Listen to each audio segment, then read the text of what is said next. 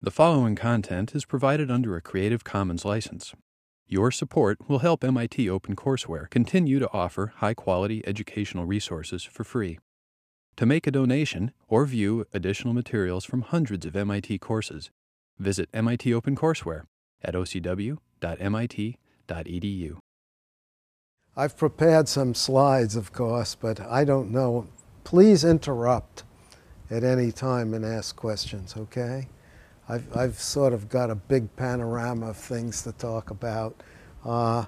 It's basically impossible to cover everything, okay? I mean, basically, I advertise this talk as an outlook for the future, and of course that's too broad. So I've picked a few things which are of special interest to me, and what they are the possible pathways to nuclear war. Okay, now, as you know, what I talk about often is in comparing the danger to the planet and of course its population of climate change and nuclear war. Okay, so climate change is just, I think the probability is pretty close to 100%. I don't know how to quantify it, but it's fairly certain that we are into an era of global warming and its consequences. And this is a slow, steady thing in terms of probability of occurrence, with all its ramifications. Nuclear war is much easier to avoid, but if it happens, and of course every day the probability is very low. That's what I call the probability structure. So the probability of a nuclear war any specific day is low. The cumulative probability is higher, of course, and if that event occurs, it's catastrophic. So what happens is the destruction just starts in. The destruction, of course, is local in the place where the weapon blows up. The destruction, it depends how many bombs go off and how much soot goes into the air, but we could have global consequences if there are enough of them, the so-called nuclear winter. Okay? So having said that, I just want to talk about that, and this is the fear, of course, and that's what keeps some of us worrying about this problem and working on it. Okay? So basically, I want to talk about the possible pathways to nuclear war. I'll talk a little bit about proliferation and the Non-Proliferation Treaty. I'll say just a few words about the possibility of nuclear weapons abolition. I'll talk a wee bit about Obama's record and outlook. Okay, that's a pretty ambitious agenda.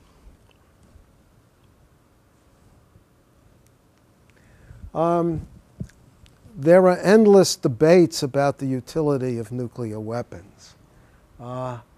Some people are at least pro having them, not using them, but having them, because, of course, they were pro in the one case that they were used, and of course we used them on Hiroshima and Nagasaki.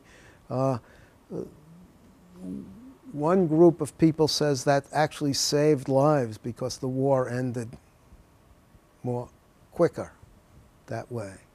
I think that's highly debatable, but it's a point of view which is held. Okay? So it actually saved casualties. And it prevented World War III. These are some of the arguments. I'm not trying to give all of them, but these are arguments that you can find in the literature. And you can find books, and this just goes back and forth. Okay? And Of course, the counter-argument was that the use of atomic weapons in Japan was not necessary. What was really necessary was to agree that the emperor could stay on, and that turned out to be the key, okay, that people argue, and certainly almost everyone agrees that the use of the second bomb in Nagasaki was something that should not have been done. Okay, I think there's much more agreement to that. There are books that this use was actually the first step of the Cold War. Okay, of course, many Japanese civilians were killed, several 100,000, and 2 cities were destroyed. On the other hand, we destroyed almost all the major cities in Japan by conventional weapons. And of course, Japan did not have an unblemished record in Korea and China and so forth. I'm not going to go into that, but the moral dimensions of World War II are pretty horrible. Okay, I'll stop there.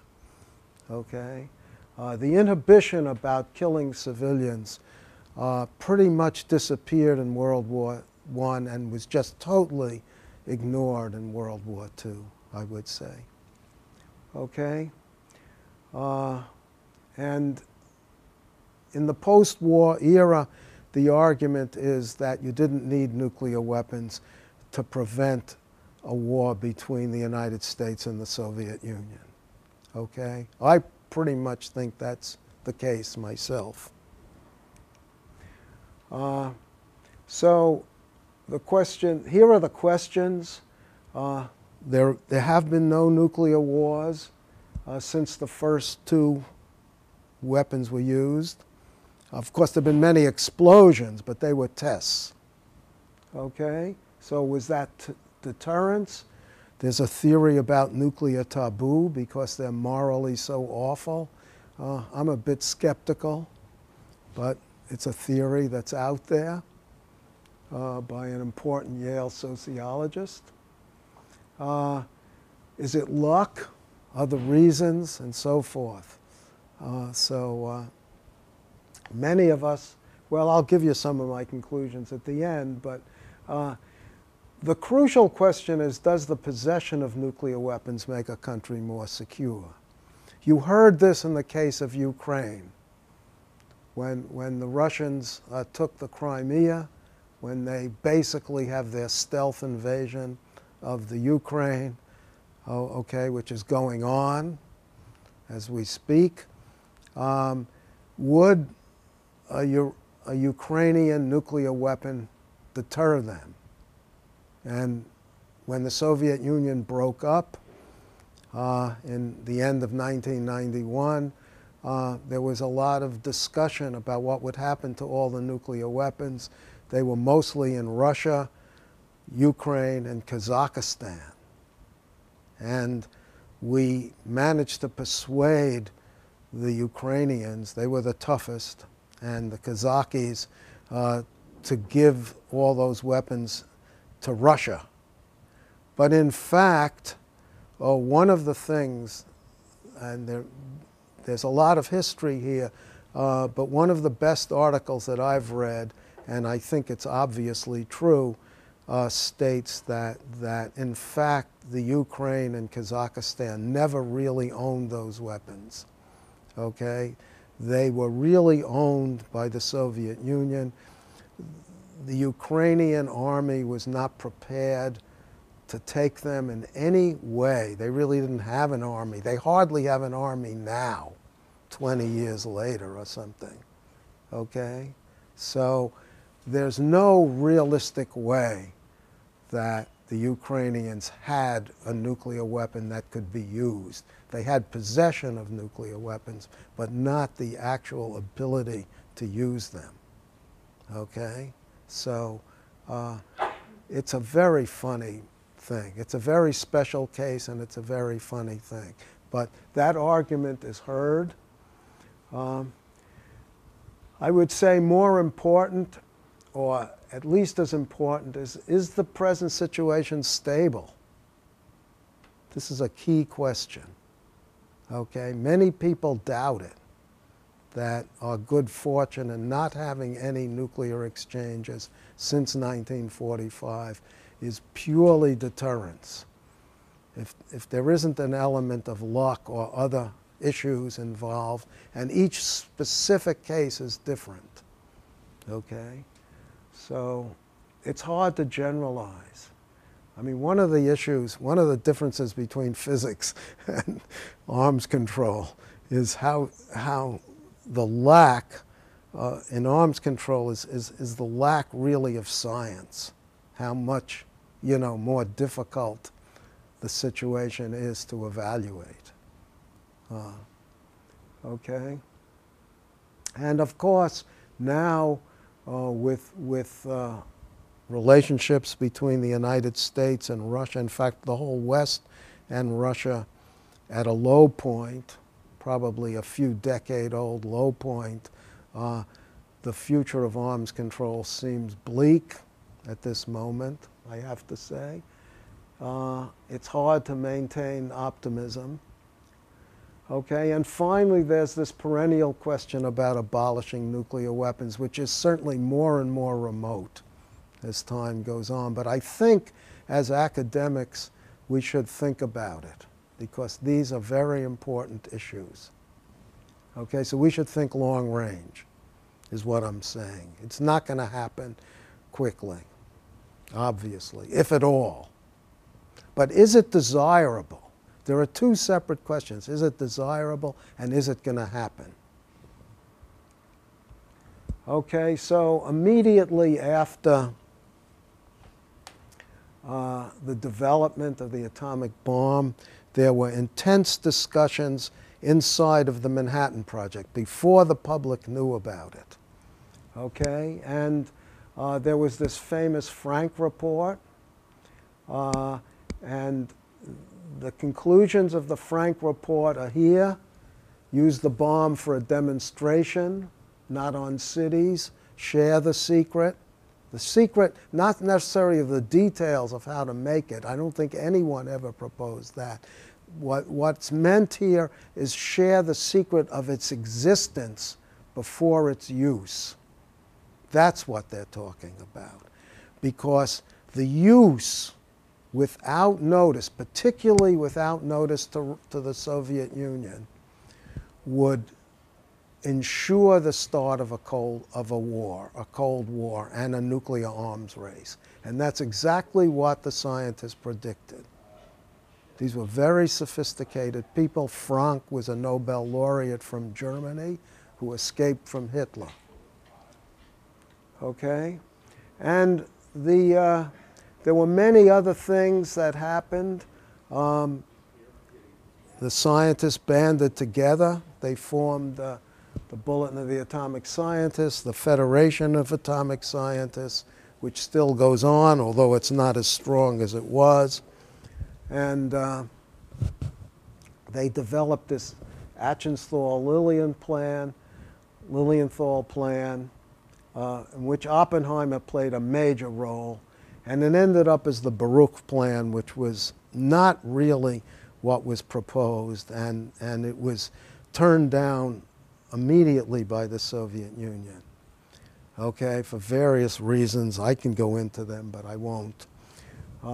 So the era of possible arms control in 1945, 1946 collapsed. Okay, in the beginning of the Cold War period. What the scientists feared the most happened.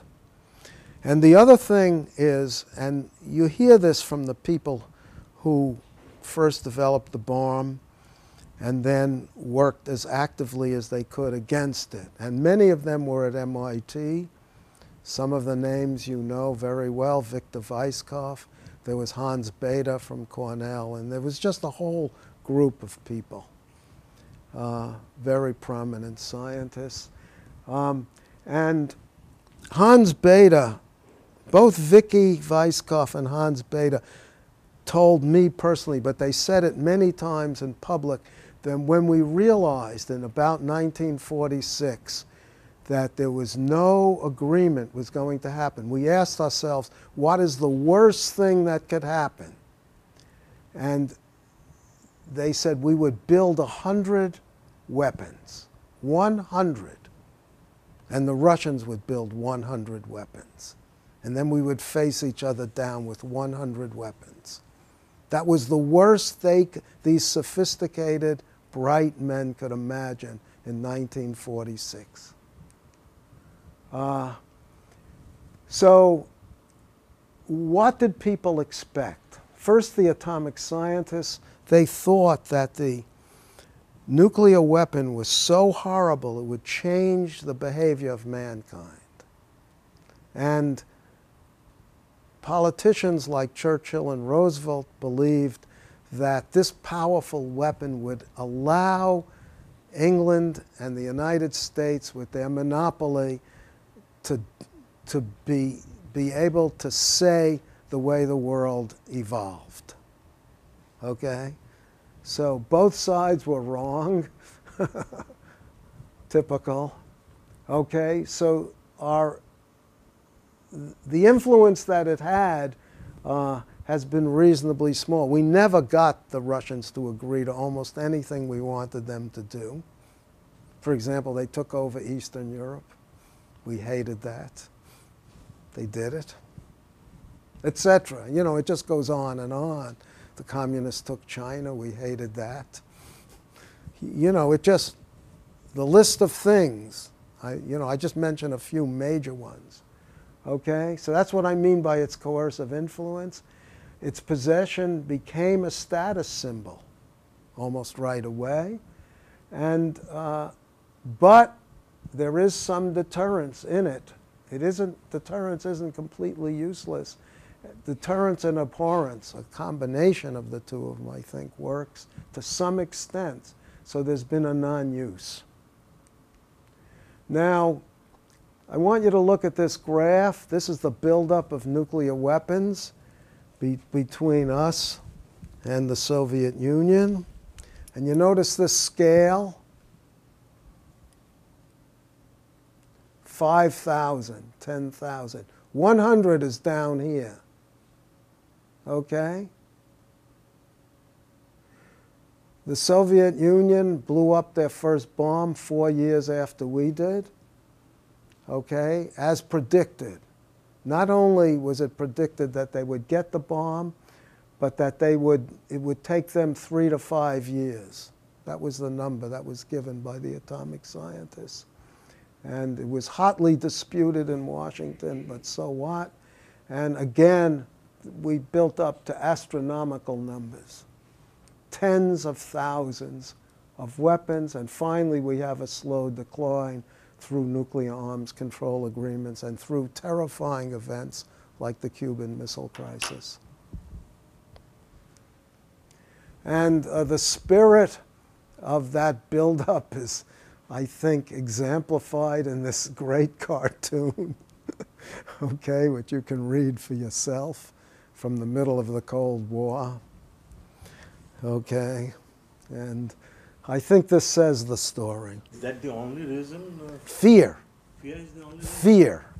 Well, I mean, they developed all kinds of fancy strategies, but at the heart of it was fear.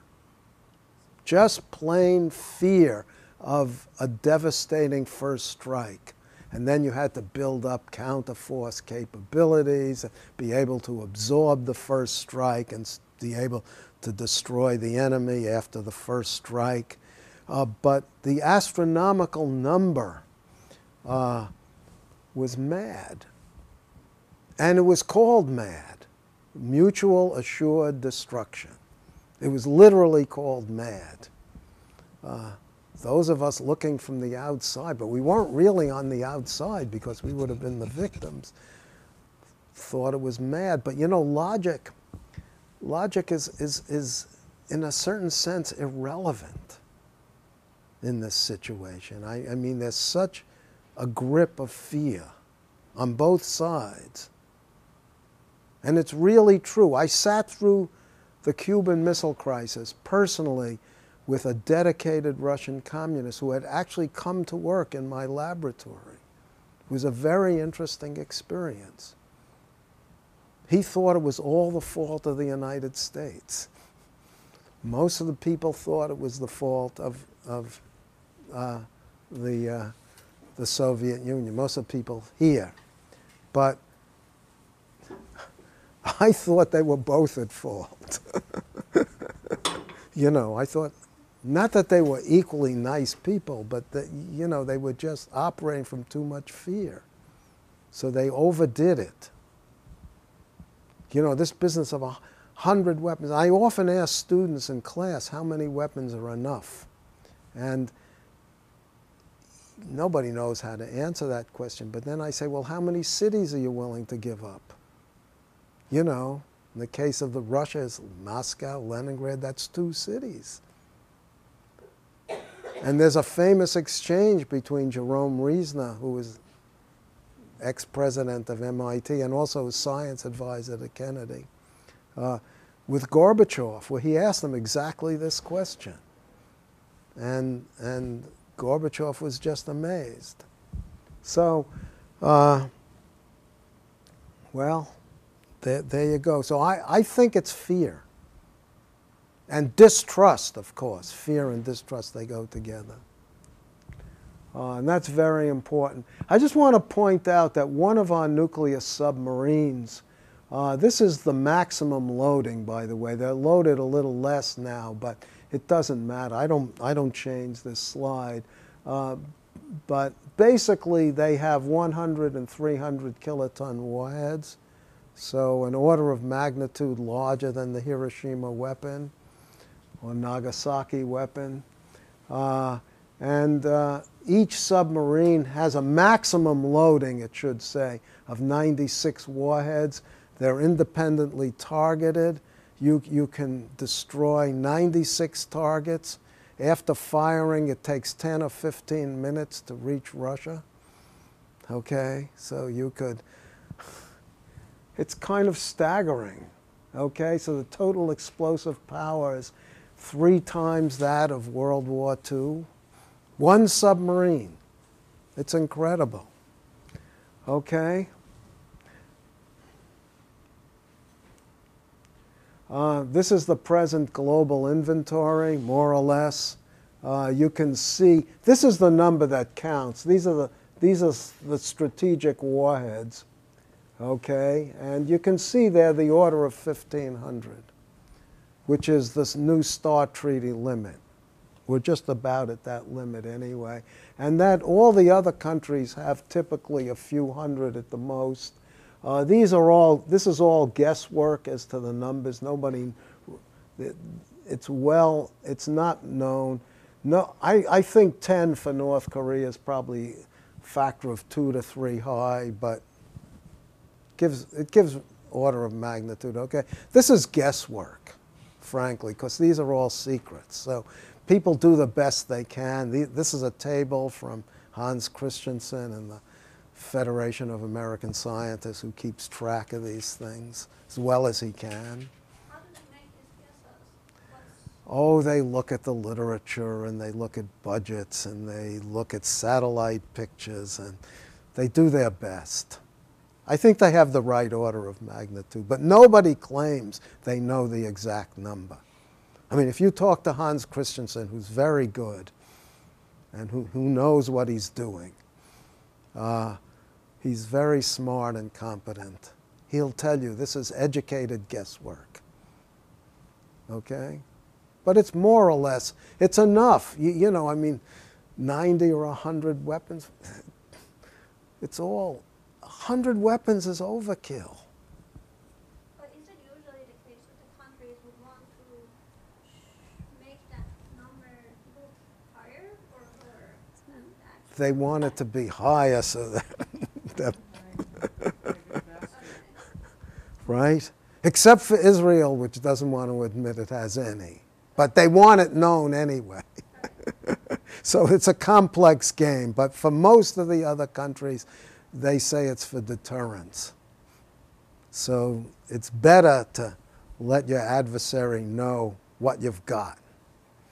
China's also very coy about their numbers because they have relatively few numbers and they want to keep this positions secret and all of that. So they don't want to have, and they don't keep their missiles on alert either. China's a very interesting country with respect to nuclear weapons, okay? And perhaps exceptional. So the pathways to nuclear escalation and war, as I stressed, is fear. Fear to me is the biggest factor, okay? I'm sure people will argue with me. Well, every point I'm making at some level is controversial, by the way. I don't, I'm not trying to hide it, but it's just, I can't give you every nuance. And it's 1 hour. People write books about each subject. So, you have to oversimplify it. But anyway, I consider the two possible pathways to war. One is an accidental launch between the United States and Russia, and the other is escalation from conventional war in India and Pakistan. Okay?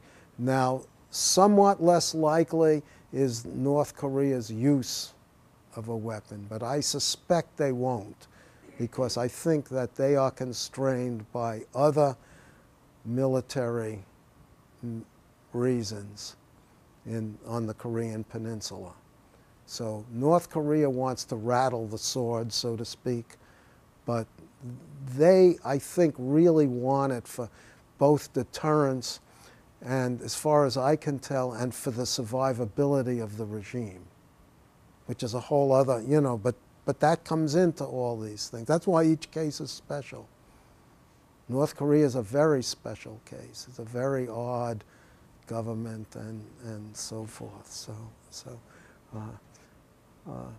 Okay, now we had Vipin Narang talked about escalation from conventional war, and he talked about the deployment. One of the things he talks about, which I think is very sound, is that this whole issue, when you talk about deterrence, it isn't just numbers. There's a whole other dimension, at least, and one is the deployment posture. Okay, and Pakistan has a very aggressive deployment posture because they feel inferior in conventional weapons to India, and they feel threatened by India in many ways. Okay, and they've already been partitioned by India when the country broke up into the east and western part, Bangladesh and India. So there's a historic enmity between the two, which needs to be, and it needs to be fixed. And I have to say, personally, that I was very disappointed with Obama's visit to India, in many respects. And I look at the nuclear issue, and that's one of my lenses, and I look. It isn't my sole lens, but it's an important focus for me. And what I see is Obama talks about the climate, which is excellent. Then he gets on this very poor policy of selling nuclear energy, nuclear reactors to India, and not exempting India from the restrictions that used to be in place before the Bush administration, of exempting India from the restrictions we placed on them because they violated the Non-Proliferation Treaty and tested weapons. Now, of course, Pakistan did so also, but the point is that we just aggravate the Indian-Pakistan tension. As far as I can tell, and I just read the New York Times, and listen to the BBC. As far as I can tell, the subject of treating Pakistan, of diffusing the tension with Pakistan did not arise, as far as I can tell. At least there was no public mention of it. And I was very disappointed. And they're trying to draw, Obama's also trying to draw, India's more concerned with China than with Pakistan. This is a sort of three-way dance, if you want to put it that way. And so it's more complicated than a bipolar interaction. It's a three-way game where China frightens India, India frightens Pakistan. China ends up helping Pakistan with nuclear issues and nuclear weapons issues. They originally gave Pakistan the design for the bomb. So this is something that if India wants to solve this issue of Pakistan's aggressive deployment, they either have to do it by force, which won't work, because India has been deterred, or they have to do it through diplomacy. And it always ends up with this message. Okay, you can use force, which won't work, or you can use diplomacy, which has a chance, which is difficult but has a chance. Those are the two ways to solve the problem. Okay, so how could a war start by accident between us and Russia? Okay, well, basically, it's the most likely path is a malfunctioning of the early warning systems. So here's a chilling quote from Vice President Cheney when he was vice president. I'll just let you read it for a minute.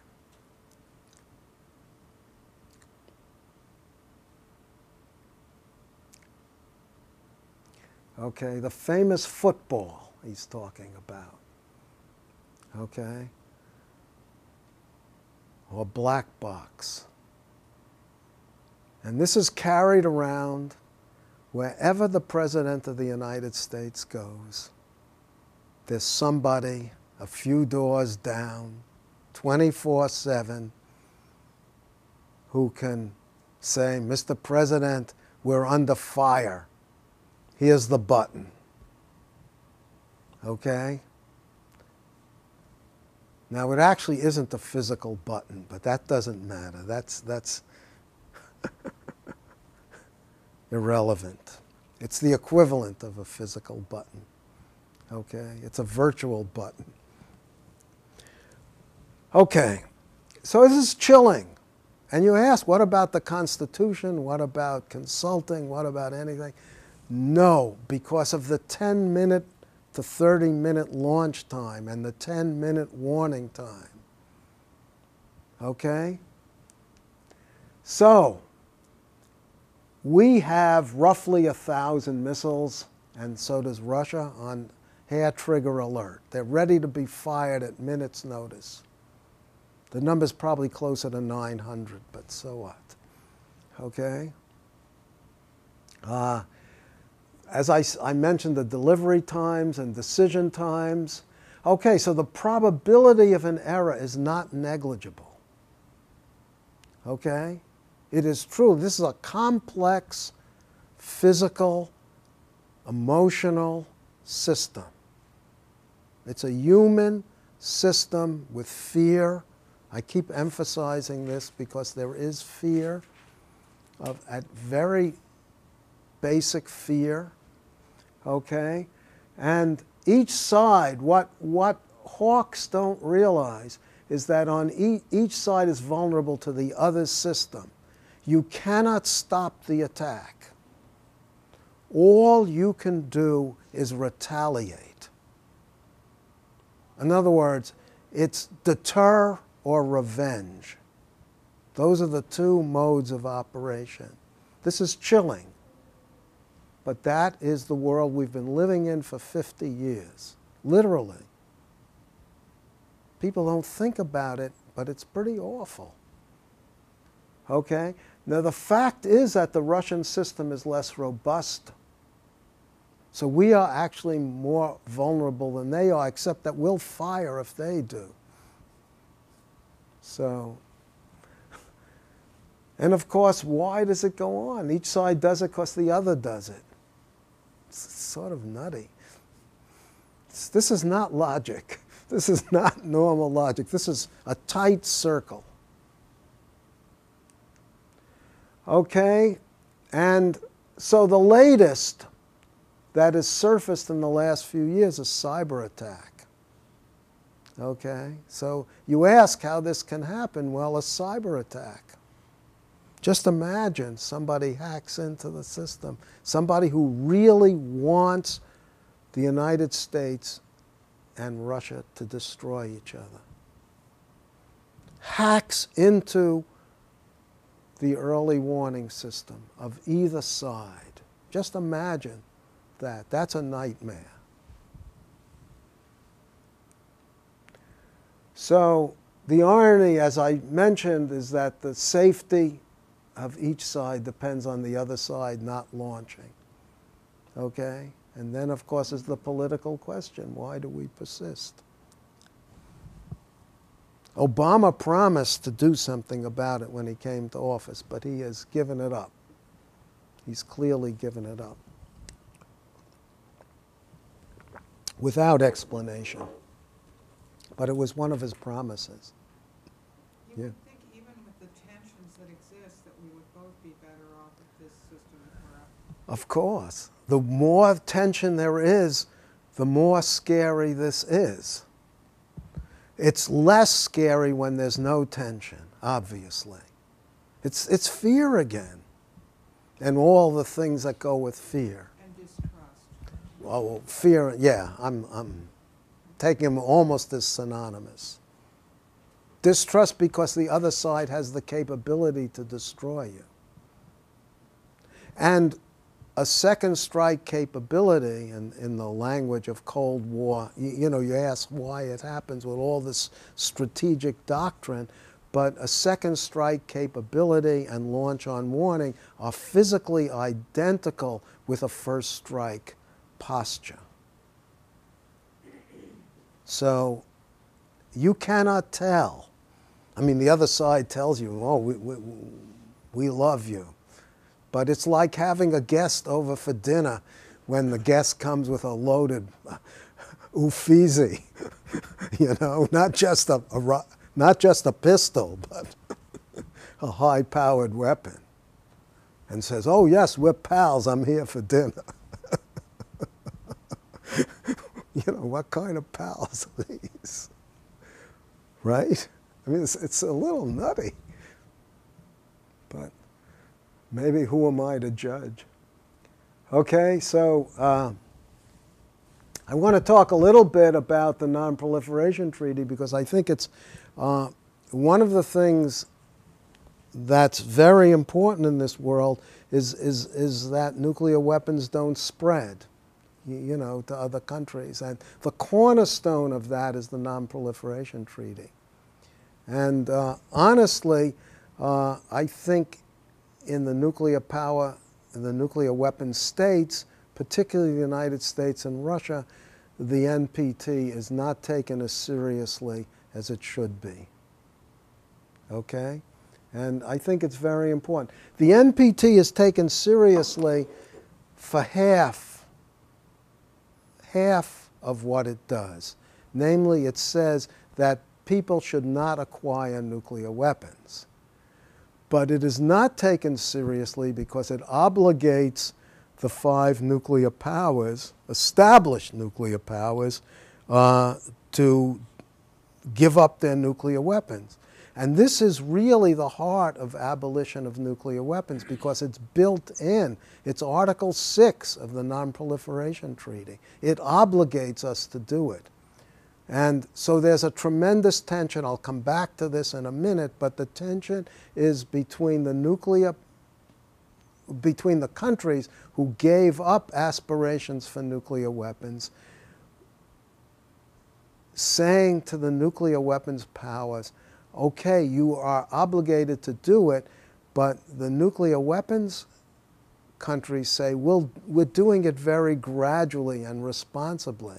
And now, I'll talk more about this, the non-nuclear weapons states want really a timetable. Okay, so there's a lot of tension over this, and I'll come to this in a minute. Okay, so the cornerstones, as I mentioned, Article 6, non-proliferation, disarmament, and I write disarmament in black, although they're all extremely important.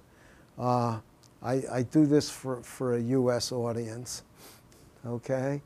But the last point is that there's a 5-year review. Every 5 years there's a review. The next one will be this May. And they're going to be fireworks. So I'll talk about that.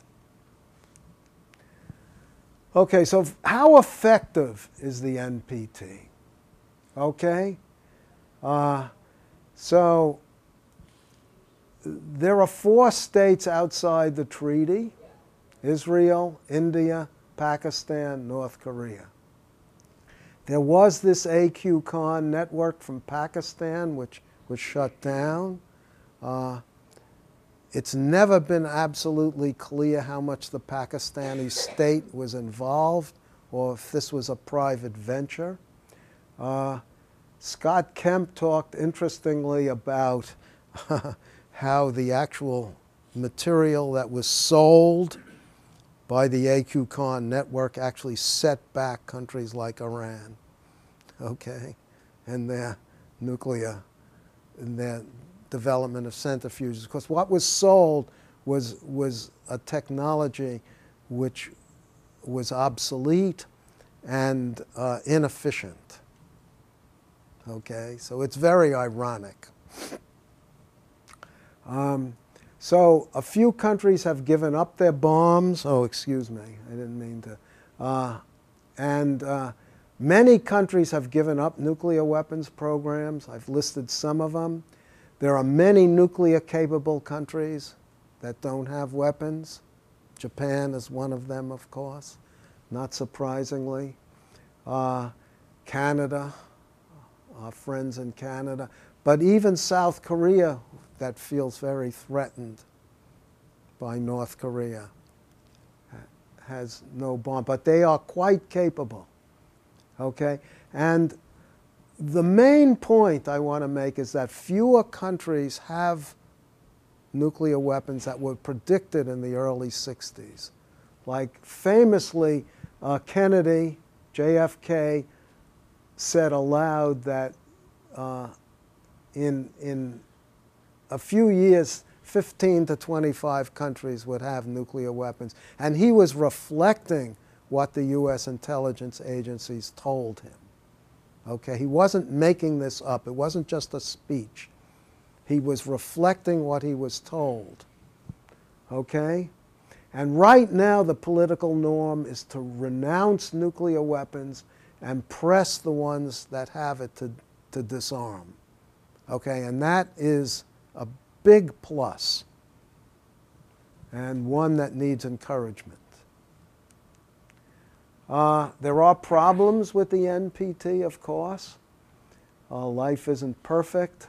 North Korea, in my view, is the most serious problem. Well, Pakistan, I haven't even written it down here, but Pakistan and India are bigger problems because of the possible pathways to war. I already said that. I didn't want to repeat it. That's why it's not on the slide. But the whole issue with Iran, there's no question that Iran's enrichment capabilities exceed what they can do for power. In other words, they're very well suited for making weapons and not for power because they don't produce enough for power. They don't produce enough enriched uranium for power needs, but they do produce enough for weapons. And that's been clear since the beginning of the program, despite what is said. And so there's been a tremendous tension there. I just want to talk a little bit about the ongoing negotiations. They're making a lot of news now. Okay, it's very important because we have an interim agreement, and this is the time, 6 months. It's really 4 months on the political level and 6 months on the technical level to reach a final agreement. That's what was set up. I mean, the first one was supposed to be 6 months. It was extended. Well, excuse me, the first phase agreement was for 6 months. Then it's been extended. It's not on here, but it's been extended for 6 more months. So the deadline for the political agreement is in March. And then in June, I think, is the deadline, the official deadline. People are skeptical, but I don't know. Okay? There are some technical issues. The Iraq reactor can produce plutonium, but there are simple solutions to that. There are simple technical fixes, and Iran has agreed to them, as I understand it, so that the amount of plutonium production from the Iraq reactor will be small. Okay? In the interim agreement, there's not supposed to be any additional sanctions. That's very important in terms of the U.S. Congress, because bills have circulated demanding new sanctions, but they're probably in abeyance, fortunately. There are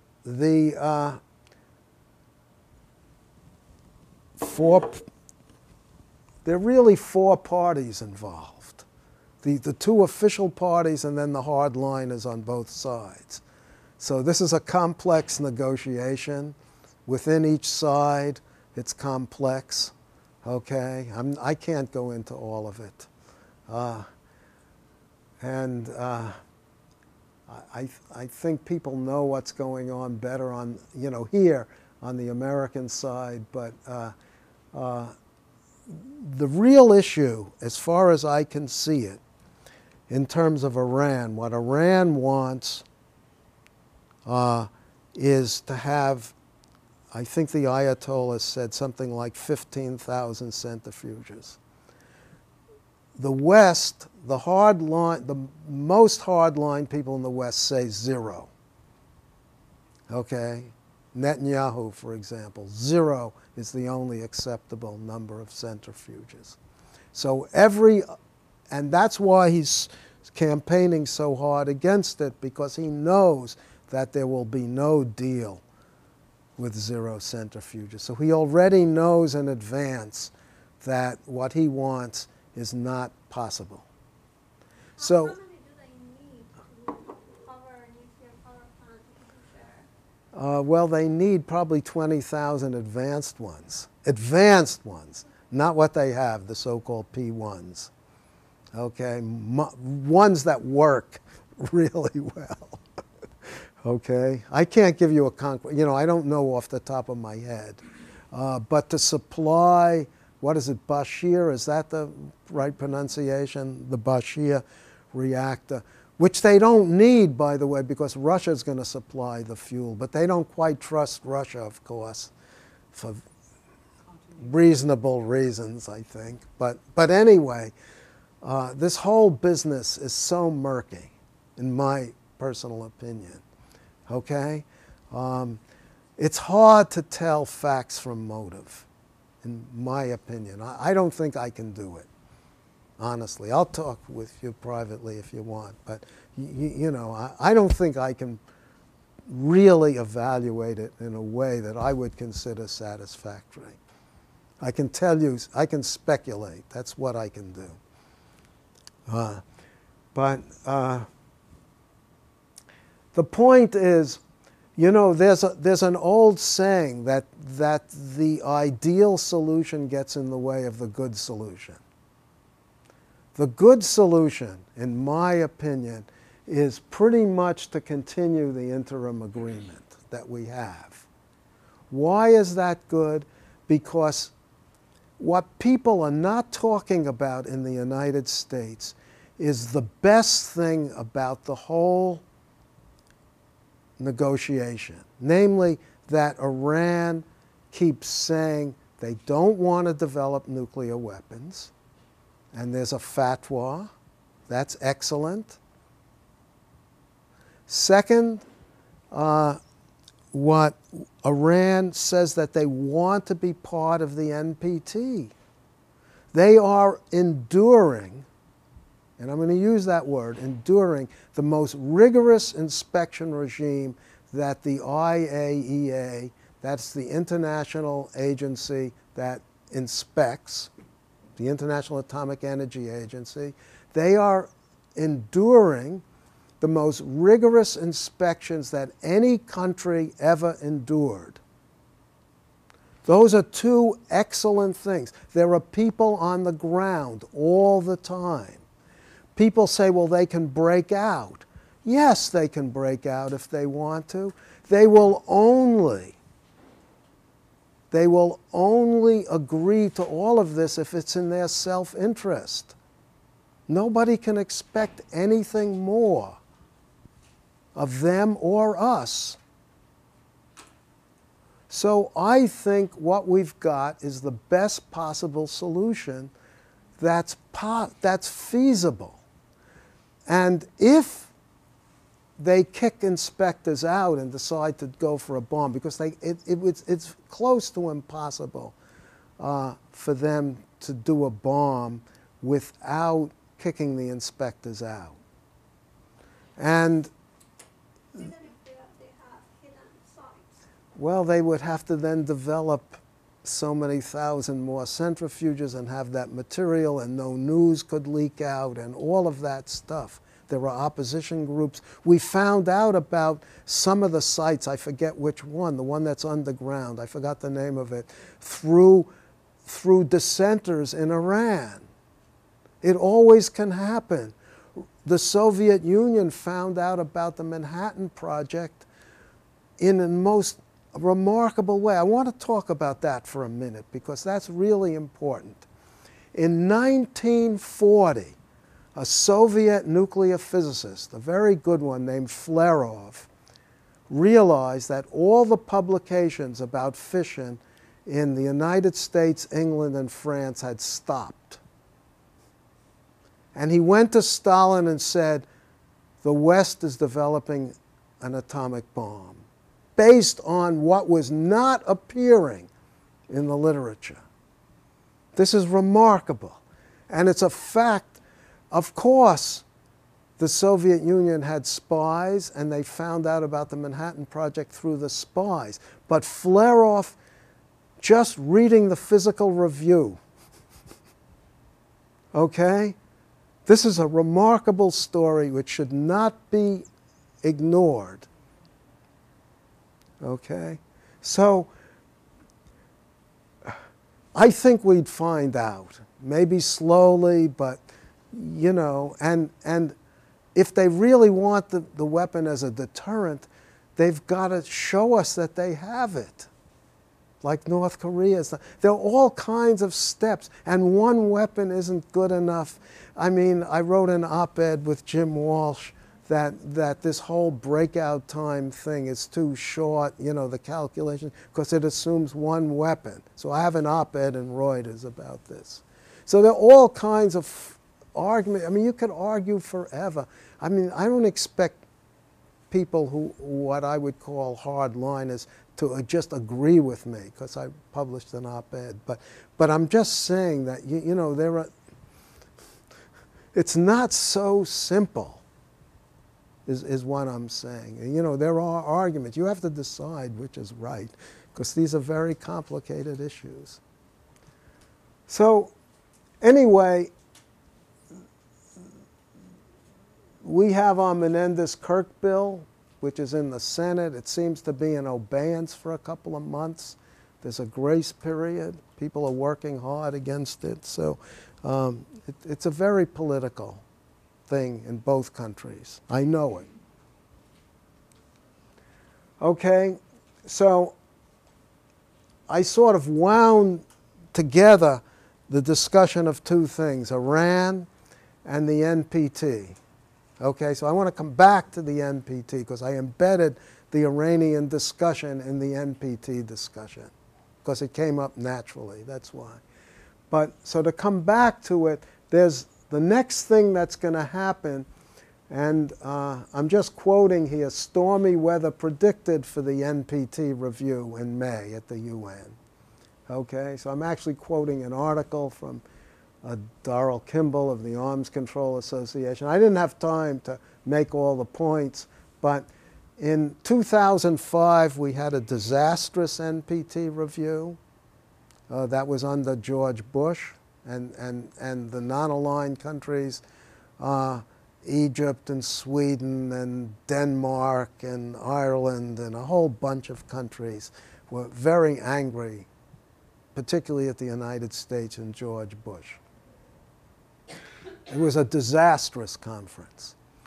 2010, Barack Obama had delivered his speech that he wanted to eliminate nuclear weapons. The United States was very welcome, and it was a productive conference. And they had 22 interrelated disarmament steps. I'm not even going to try to repeat them. The two major ones were that the nuclear weapons countries should give a timetable for going to zero, a timetable. And the second thing is that they should convene a conference in the Middle East looking towards a nuclear-free zone in the Middle East. That's very delicate because getting Israel to come, getting Iran and Israel to the table at the same time is difficult.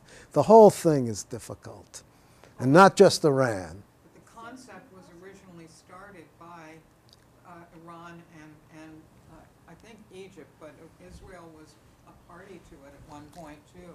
They were? They were interested. They were considering. In my personal humble opinion, Israel's interests are best served by a nuclear-free zone in the Middle East. If you ask me, I carry zero weight in Netanyahu's cabinet, believe me.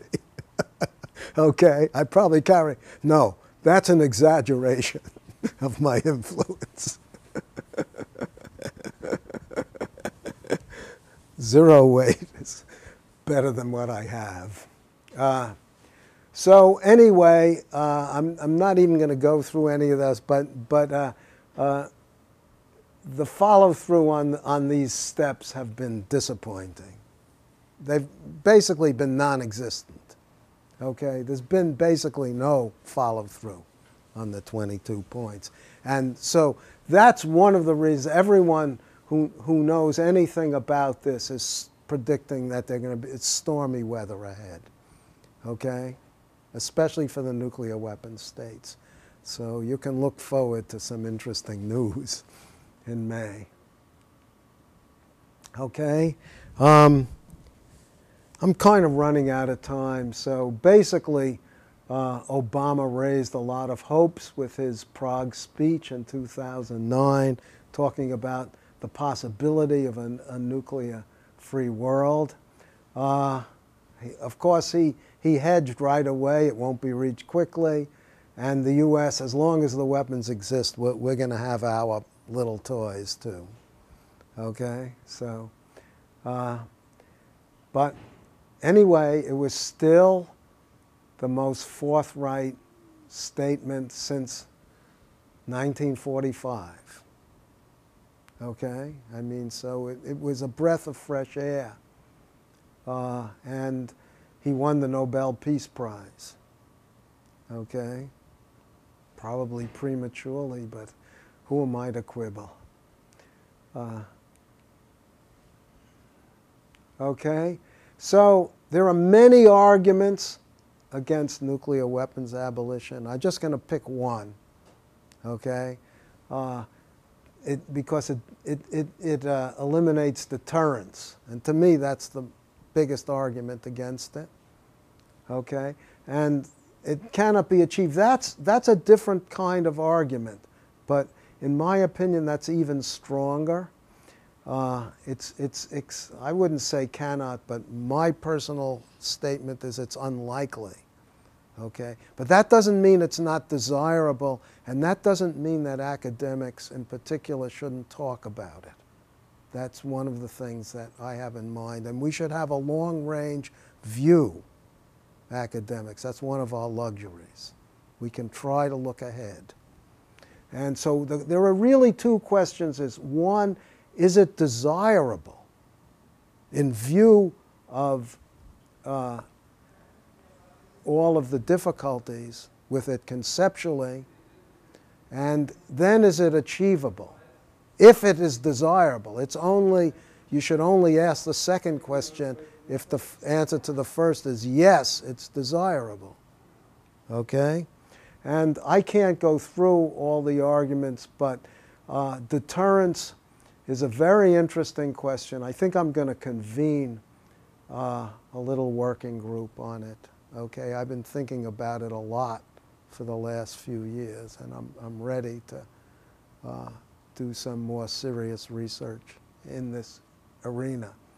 Okay, but the point is that it's never worked in the sense of coercing others to do what you want, which is the way it's often used in U.S. diplomatic circles. I don't know about Russian, but it's certainly used in the U.S. Another problem with it, as we heard about India and Pakistan, it enables brinkmanship, low-level brinkmanship, okay? Which is, in other words, it introduces instabilities, is what I'm saying.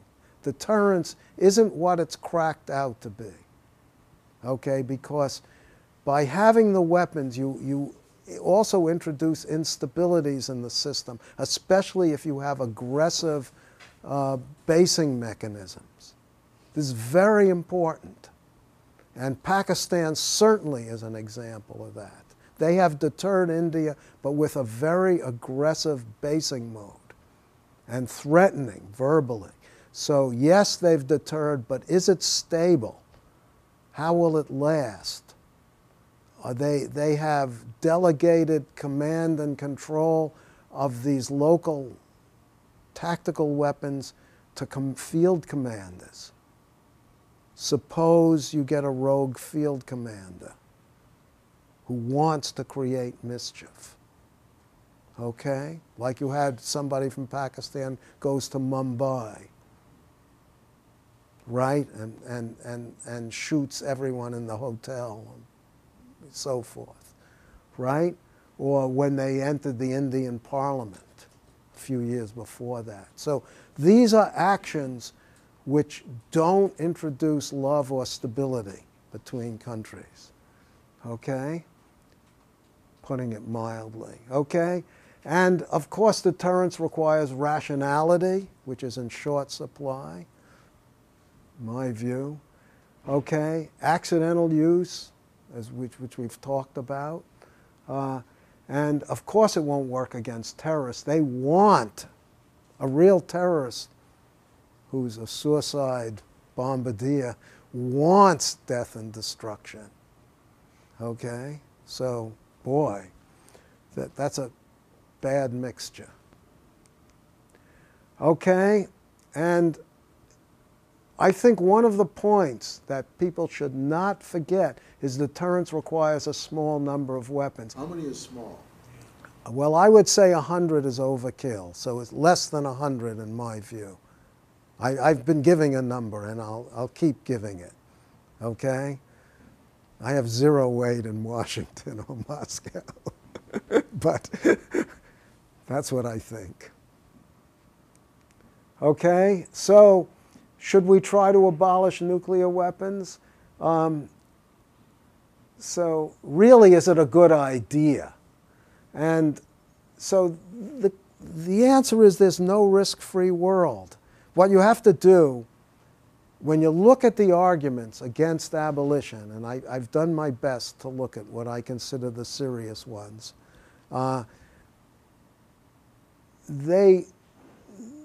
papers typically criticize going to zero because it's risky. But the question is, what they never do is talk about the relative risks. In other words, minimizing risks. How do you minimize the risk? You're never going to eliminate risks. It's impossible. So how do you, the right question is not to eliminate risks. You have to ask the right question. Every scientist knows that. And the right question here is minimization of risk. That's the right question. How do you minimize risk? Do you stay on the present course, or do you try to do something more creative? And this is one of the creative things, okay? And so the other thing is that abolition in and by itself is an important goal, and if we want the NPT to be healthy, we've better be serious about it. And those are the fireworks that I'm talking about, okay? And the nuclear weapons states had better take this into account. You know, if you want to look long range, how patient are the NPT states going to be? It's very important. Okay, so yeah, Obama has a mixed record. He's inspired great hopes. He's done the New START Treaty. He's improved nuclear security. He's tried to engage Russia in further steps. Actually, that's a dated slide. Those efforts are now dead. The Russians effectively said no, by the way. So this is bigger than Obama. You know, Putin can veto negotiations easily, as you know. Okay, the nuclear posture review, in my view, this is very important. This is our deployment strategy, was only slightly modified from earlier years. We still have too many warnings on, you know, hair trigger alert. With respect to North Korea, he talks about strategic patience, which is head in the sand as far as I'm concerned. Okay, I'm very critical of the North Korean lack of engagement. There I'm very critical of Obama. They're asking us right now, aren't they? Yes, they're asking again, and we're ignoring them. And I think it's dumb. And the last thing, again, this has a lot to do with Congress, is they're modernizing nuclear weapons, which again in the NPT review is going to come up for tremendous criticism, and it should.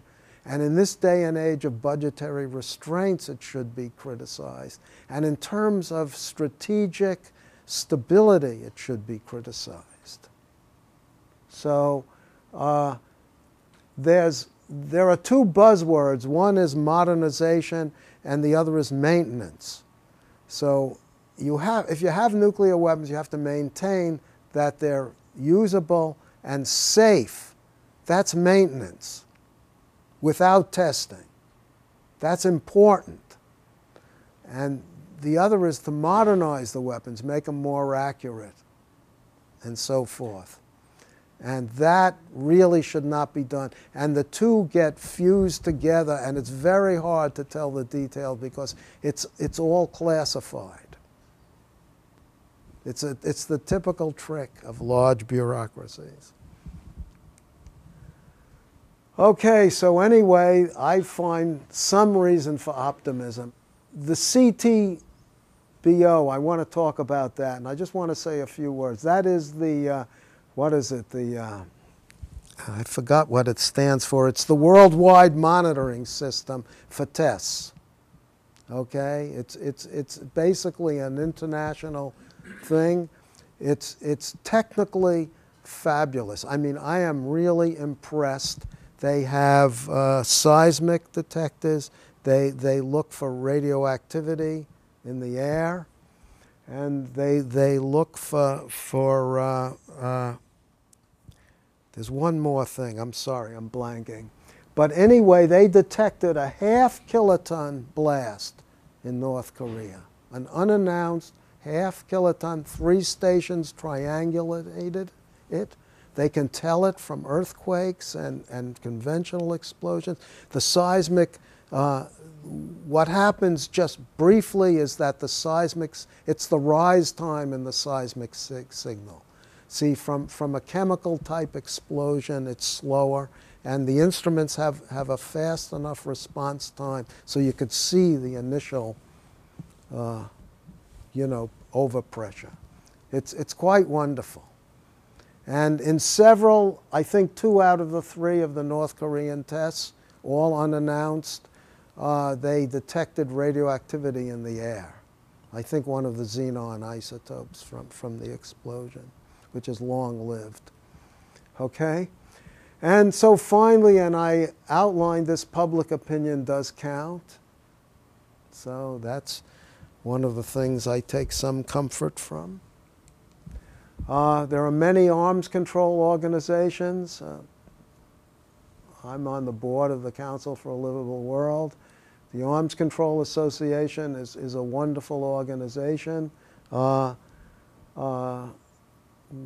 terms of giving out information, and their journal is quite excellent.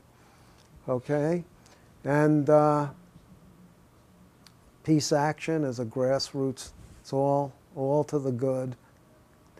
Okay, I think I've given the answers. Is the present situation stable? And my answer is with luck. Okay? And I gave my answer about abolition of nuclear weapons, okay? So anyway, there's plenty to do. And why don't I just stop? You can look at it. I'm sure this is only a partial list of all that can be done. Some of it can't be done without Russia, okay? But some can.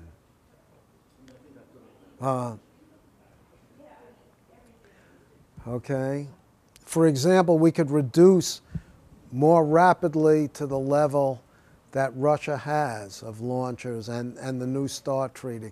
Russia, for example, just as an example, Russia is below the limits imposed by the New START treaty. Those limits go into effect when? In something like 6 or 8 years or something? I forget. Do you remember, Sheila? When they go into effect. But we could accelerate those numbers. Like typical arms control treaties, they go into effect almost the day they expire. So it's always too slow for arms control people. It's always welcome, but always too slow. But, you take what you can get. But again, I want to just repeat one thing. The New START treaty, the big thing about the big success of the New START treaty, in my view, which was not stressed by the newspapers or the commentators, is the fact that the inspections are going on. And the inspections, in my view, are much more critical than the numbers. There's such overkill, whether it's 1,000 or 1,500 weapons. I mean, again, this 100 number is overkill. So to me, it's almost irrelevant, except symbolically, whether you have 1,000 or 1,500. Below 1,000, you get into issues with how many does China have and how many, and so forth. I showed you. So 1,000 is roughly the critical point in which all the nuclear powers, nuclear weapons states, I should say, have to, negotiate with each other, not just the U.S. and Russia. Of course, Russia is critical there. Okay, I'm going to stop, and of course, there's been a lot of questions, but I'm happy for more discussion or whatever. Yeah? You argued it's difficult to abolish all the nuclear weapons because it is used as a deterrence. If it's true, is it possible to isn't there another option of another way of deterrence that would replace the nuclear weapons? What is your opinion?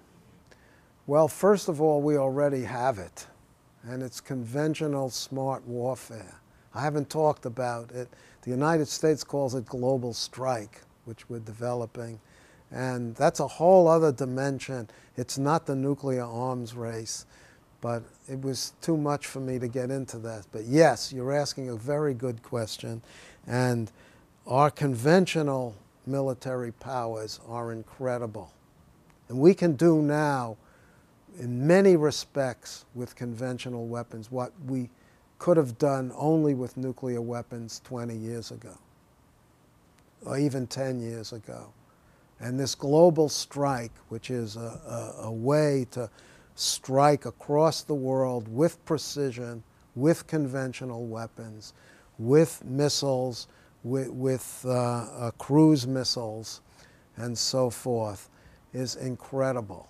And it's all sophisticated command and control stuff, plus guidance. Yeah. So your opinion is that could replace the nuclear weapon in the future? Well, replace it in the sense that you don't have nuclear weapons, but then other people are just as scared as before. So it's also an aggressive military posture. And maybe in the day and age when we're really trying to replace that, then we can no longer distinguish between conventional arms control and nuclear arms control. They will become merged, I think, as an intellectual subject as well as a practical matter. But I'm looking ahead probably at least 10 years. But in my view, that day will come. So you're really asking a great question. Disturbing. Yes, disturbing. The peace action will have plenty of work to do. For plenty of time, I'm afraid. Okay? What can I say? I'm not happy about that, but it's a fact. I'm curious about one thing. Do you know who in India or Pakistan presses that virtual button? No, I do not. The reason I'm asking is it delegated to some war great people or some? Okay. In India, look, here's what I know. I don't know more than I do know. What I think is true in India is that the armed forces are under civilian control. But in Pakistan, that is not true. So Pakistan is not what you would call a unitary state. Okay, there is no single command authority. I mean, there is officially, but de facto, we know that the Pakistani military is at least equal to the civilian branch. But this ISI, whatever it is, the security thing, it seems to be quasi-independent. I'm not sure. So you can see, I mean, but what I'm afraid of is with this aggressive, I said it before, but I'll just repeat it, is this aggressive first strike military nuclear posture of Pakistan is leading to delegation of authority to low levels where there's a great danger of a rogue commander. So I see Pakistan as the place with the most danger of a rogue commander. Okay? And I think I'm not the only one who thinks this, by the way. How many weapons do we think Pakistan has? Roughly 250, between 1 and 200. It's more than 100 now. Okay? And they're making more all the time. They're making more all the time. They're making them as fast as they can, as far as we can tell. Okay? Same in India also? No, India seems to be more relaxed about it, both in terms of their aggressive policy. They say they won't fire first. India has a much more reasonable stated policy of use. They're much more laid back. They say they won't use them first. They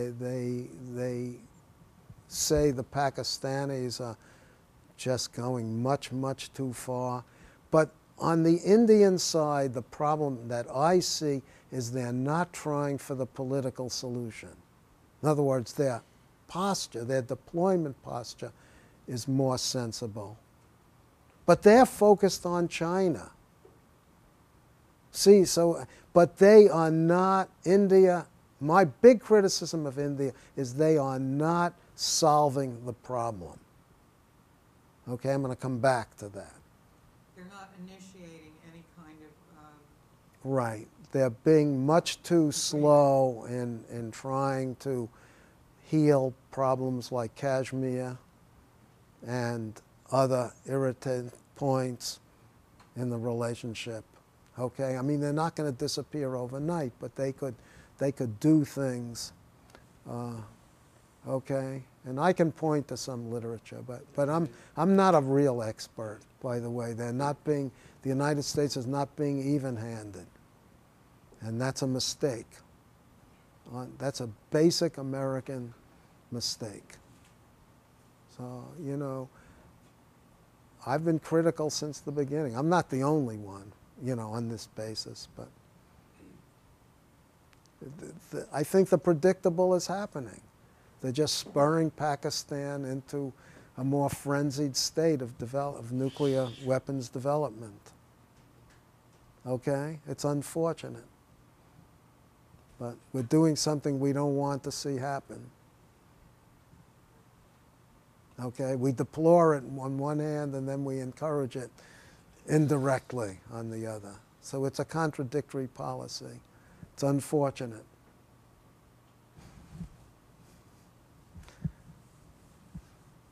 They should know better, but they're letting commercial interests override this, you know, this tug of war,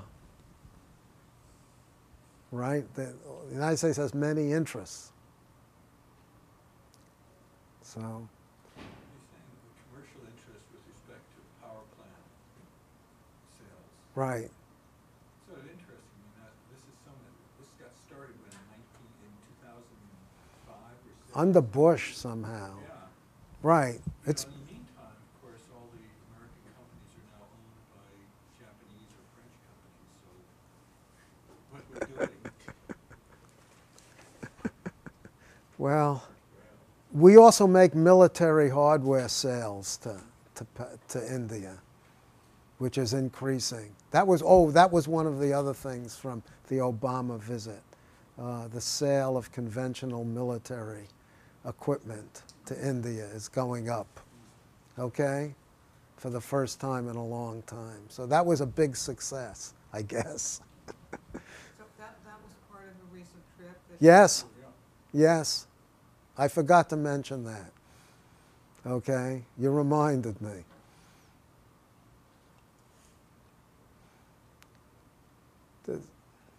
Okay. Okay. Thank you. Thank you for coming.